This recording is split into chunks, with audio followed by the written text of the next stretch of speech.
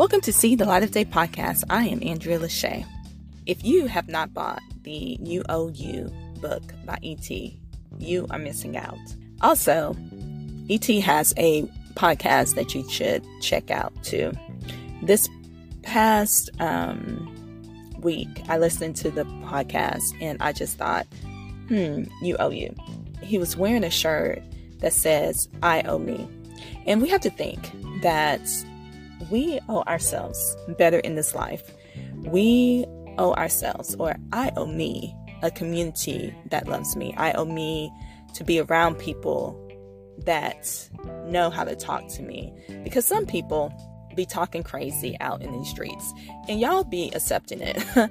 But when you're being treated right and with respect and vice versa, it makes a difference. Sometimes in this life, we have to teach people how to treat us and how to talk to us, because they have been doing things so long and people have been accepting it that they think that is right when it is incorrect. So either you have to teach people to talk to you correctly, or you have to just leave those people alone, honestly, until they realize how to talk to people with respect.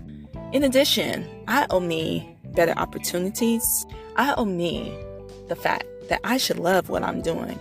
If I'm going to work every day, I should love what I'm doing. If I'm going to work every day, I should be respected at my job.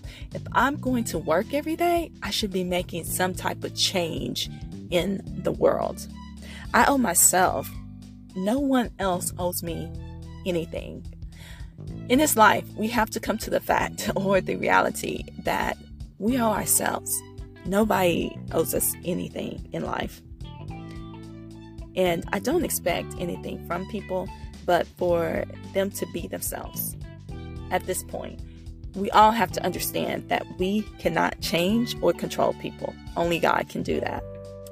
I owe myself a better year this year than the past 3 years.